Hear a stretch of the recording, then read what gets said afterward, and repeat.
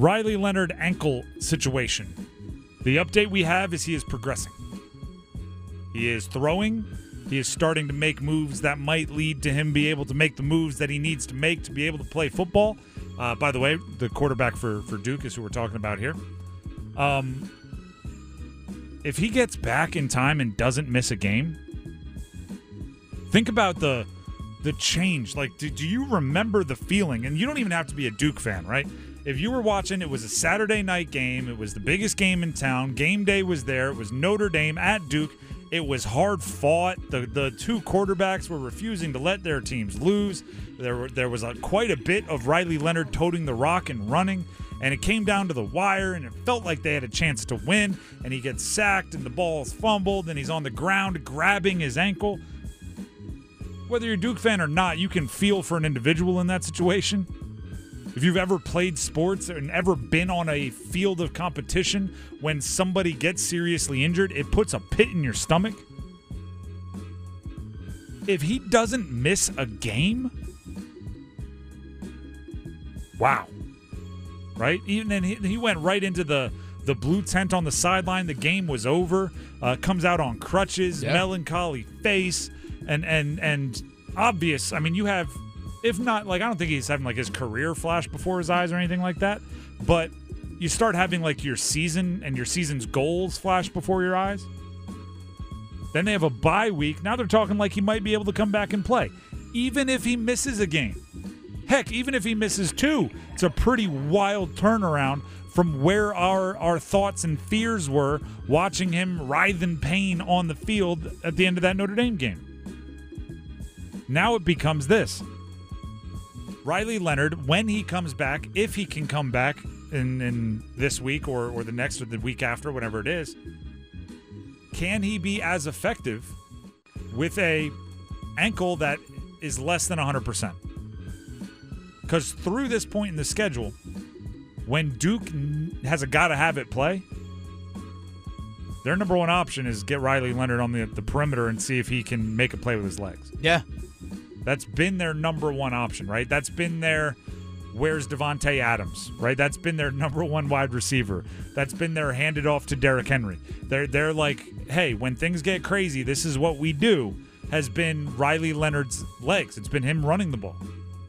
If you bring him back and you're going, well, it's probably not smart to use that as our break glass in case of emergency option, can he still be effective? Either using Moore and Waters and those guys out of the backfield, or Calhoun and the wide receiving core and saying, all right, I'm going to get it done with my arm. If he can do that, I'll be very impressed. If he can do that, NFL scouts will be very impressed. If he goes from one of the more mobile, explosive quarterbacks in the ACC to a pocket passer and doesn't lose effectiveness, NFL scouts will see that. NFL talent evaluators will be impressed by that. And you'll hear it from Mel Kiper and Todd McShay, wherever you get your draft analysis, they'll give it to you. That's number 5. By the way, big game for them this weekend. Oh, yeah. At home. Big weekend in the Triangle for football. Another night game at home. State on the road. Do we call it the road? Do we call it down the road? Just get down the road. Down the street? Just down the road. Neighbors. They'll be in Durham, Wallace Wade. That's a big one. 30 minutes before that kickoff is UNC Miami. That's a big one. Yeah. Would have been bigger if Miami knew to take a knee. I digress. That's number 5. Let's get to number 4. We are the 4 horsemen. Woo! Can I let you, we talk about accountability on this show. Mm-hmm. Big on accountability. If you get a prediction correct, go ahead and say it, right? I predicted MJ Morris would take a quarter and a half to settle in. I said, don't get too upset early on. He had 2 interceptions in the first quarter, but led the team for NC State, led them to a big win and threw for a whole bunch of touchdowns. So I look at you and I say, yeah, I was right. I'll also let you in when I'm wrong. I may have drafted Terrace Marshall Jr. onto one of my fantasy teams because dynasty, right? So you're drafting the rookies? Yeah. I may have thought he had a massive future in Carolina. I looked and I said, look at all these wide receivers coming out of LSU. There's Justin Jefferson, loved him as a prospect. There's Jamar Chase, loved him as a prospect. There's Terrace Marshall Jr. Loved him as a prospect. He played 0 snaps this past week for the Panthers. 0. And he's not hurt. They asked him why. He didn't know. So he's not very observant either, I guess. Like, can you imagine going into a game thinking like, I'm going to play on third downs, and you just play 0 snaps? The thing is, the week before, because Jonathan Mingo did not play the week before. Dealing with concussion protocol type stuff. Well, he had just gotten cleared, but he hadn't practiced all week, so they didn't play him. So Terrace Marshall Jr. was the third receiver. Caught a decent amount of passes, actually. And then, just doesn't play. Because he also, here's the thing, he doesn't play special teams either. He doesn't return kicks, doesn't cover kicks. So he just literally was dressed to just sit. We actually saw this week 1, DJ Johnson, the third-round pick out of Oregon, dressed week 1 against Atlanta, played 0 defensive snaps and 0 special team snaps. So this is the second time this season we've seen someone dress for the Panthers and literally not step on foot on the field. I could do that. It'd actually be kind of fun to do that. That'd be awesome. Dress and not play and just be out there. Just go through warm-ups? New profile pictures left and right. Gosh. Just I might even jaw with a fan or two. I'd look so good. I'd gear it up. Oh yeah. I'd sleeves, little 3/4 sleeves, or like half sleeve action, quarter sleeve action. Yeah. I'd be great at high fives. Oh yeah. Oh, I'd be hype man. I'd be fantastic. Does it feel like they call them in NFL training camps, if you watch Hard Knocks, right? The Grim Reaper, knock on the door, grab your playbook, see coach in his office. Mm-hmm. Does it feel like you can hear the footsteps going towards Terrace Marshall Jr.'s time in Carolina? Oh, yeah. He was a second-round pick. That I won't say he flashed like often, but he flashed occasionally. He has some kind of ability, and he can't even get on the field.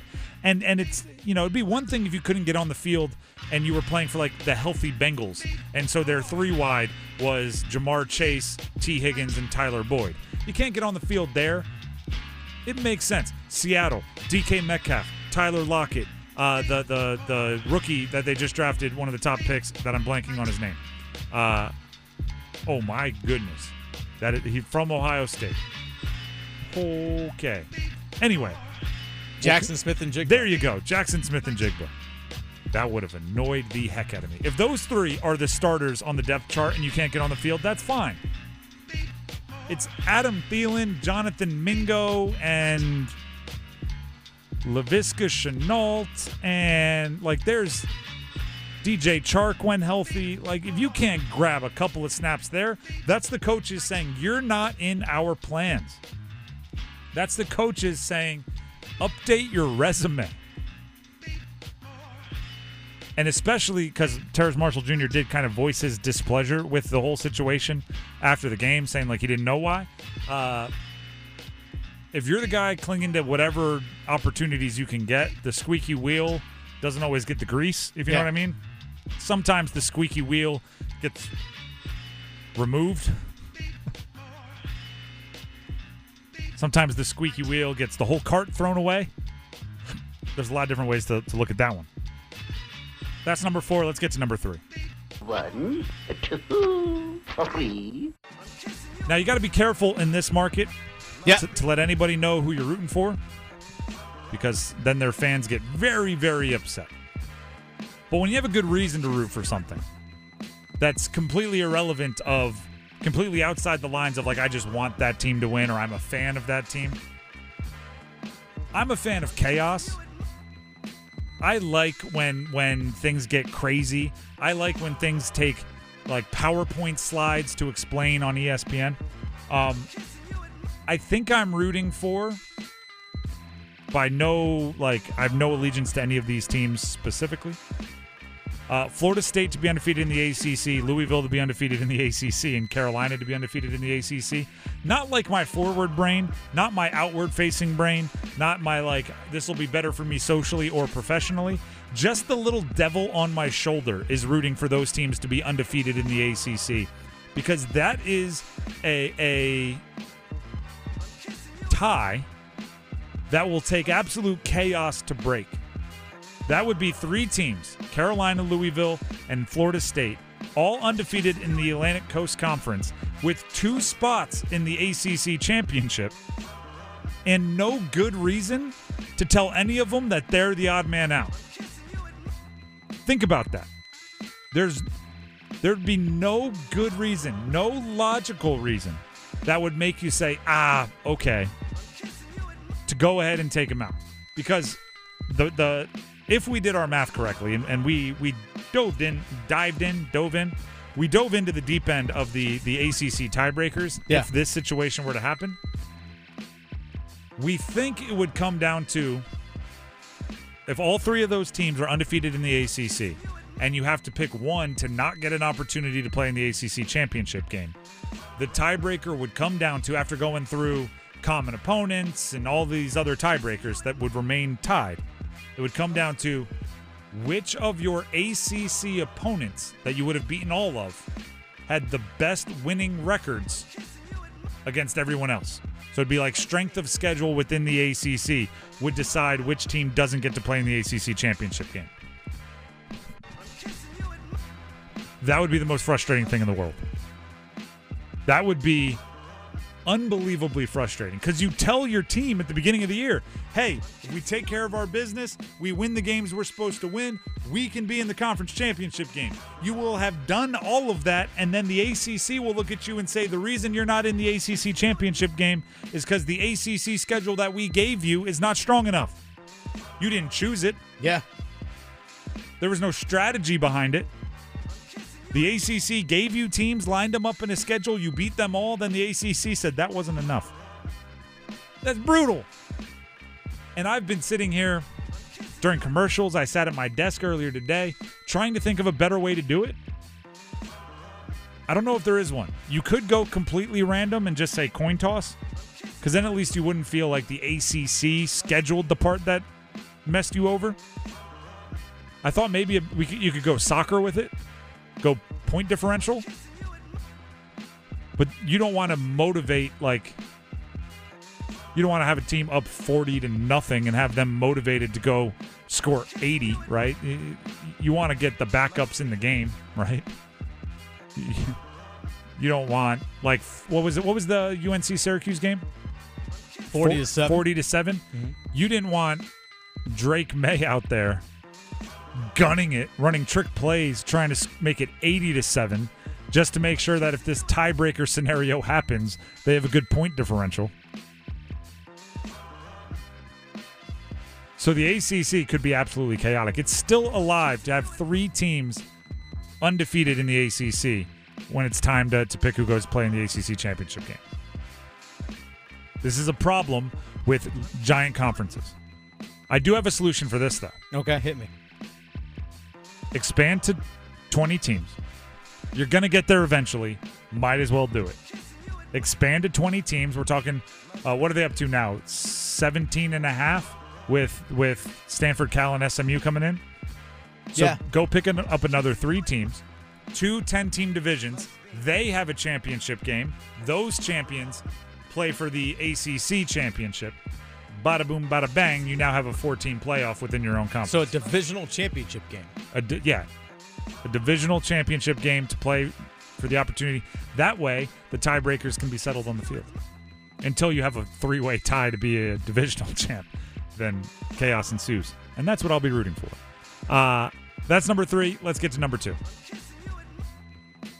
Just the 2 of us. Frank Reich, head coach Carolina Panthers, refuses to say the word rebuild. I'm going to put it like this. I don't care if you say the word rebuilding. That's just the window dressing. You better be acting like you're rebuilding. You're 0-5, okay? 0-5. This season is now about next season. By the way, I'm looking at the ESPN. It looks like we have about 14 minutes and 30 seconds till the NHL puck drop. Let's go. Just to keep you updated on that one. It's 5:30 puck drop. Just to let you know. Going back to what I was saying, though, I don't care if Frank Reich says rebuilding. You better be operating as if you're rebuilding, right? Move the veterans that are on the last year of their contract for whatever picks you can get back. You already have a depleted storage of draft picks. Fix that if you can. The play calls you make are almost situational, right? Like, I don't want to say treat it like a scrimmage because you want to win and you want to build a winning culture. But at the same time, like, yeah, tell Bryce Young, hey, this drive, we're going 2-minute drill, no huddle, right? Go, speed, fast.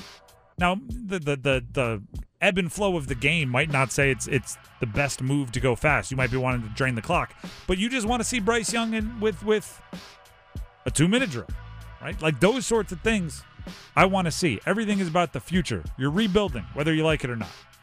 That's number 2. Let's get to number 1.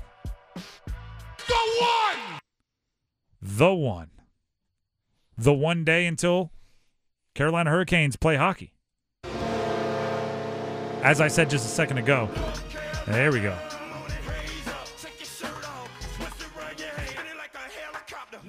How does that not get you jacked up? Right now, if you're not bobbing your head in your car. If your shirt's not off in your car right now, you're not doing it right. Let's be real. Call it what it is. If you have a sunroof, it's got to go up out the sunroof and waving like a helicopter. It's got to. Don't do that while you're driving. Like please, you have folks. a propeller. Please drive safely. Fine. Drive safely. But if you're parked. I say don't take your shirt off while you're driving. When you're stopped, take it off, then do that. Predators Lightning starting the season off at 5:30, so we're about 10 minutes away from that. Blackhawks Penguins a little bit later on. That's a little what is Bedard and Sid the Kid. Like, yeah. Hey, there's only a few people on the planet that know what it's like to be in your shoes, buddy. Yeah. Sid the Kid is one of them. And then Kraken and Golden Knights, the nightcap, 10:30. Like what you did there. Yeah, see what I did there? Raising the banner. Raising the banner. For the Vegas Golden Knights. I haven't seen it yet. I need to look into it. I've seen a few people talking about it. Apparently the rings are bananas. Oh, I bet. Vegas, like there's should like trap doors and things and like Easter eggs you don't recognize the first time you glance over it. I haven't seen them yet, but I need to. I keep telling myself I need to check them out. And then tomorrow is where the real action starts. Sure, Bedard and Crosby today. Sure, they're hanging banners. Sure, the Predators and Lightning are actually dropping the puck on the season. Sure. And the Kraken, where everybody's little darling, the two newest franchise. Tomorrow is where the action starts. Canes hosting Ottawa, opening up the season. Svech, not playing. He'll be out the first.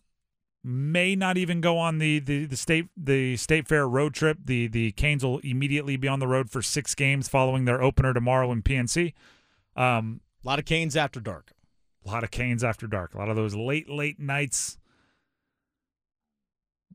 I guess that you wouldn't be in the car then. You'd likely be in your living room with your shirt off, waving around like a helicopter, which is much more acceptable.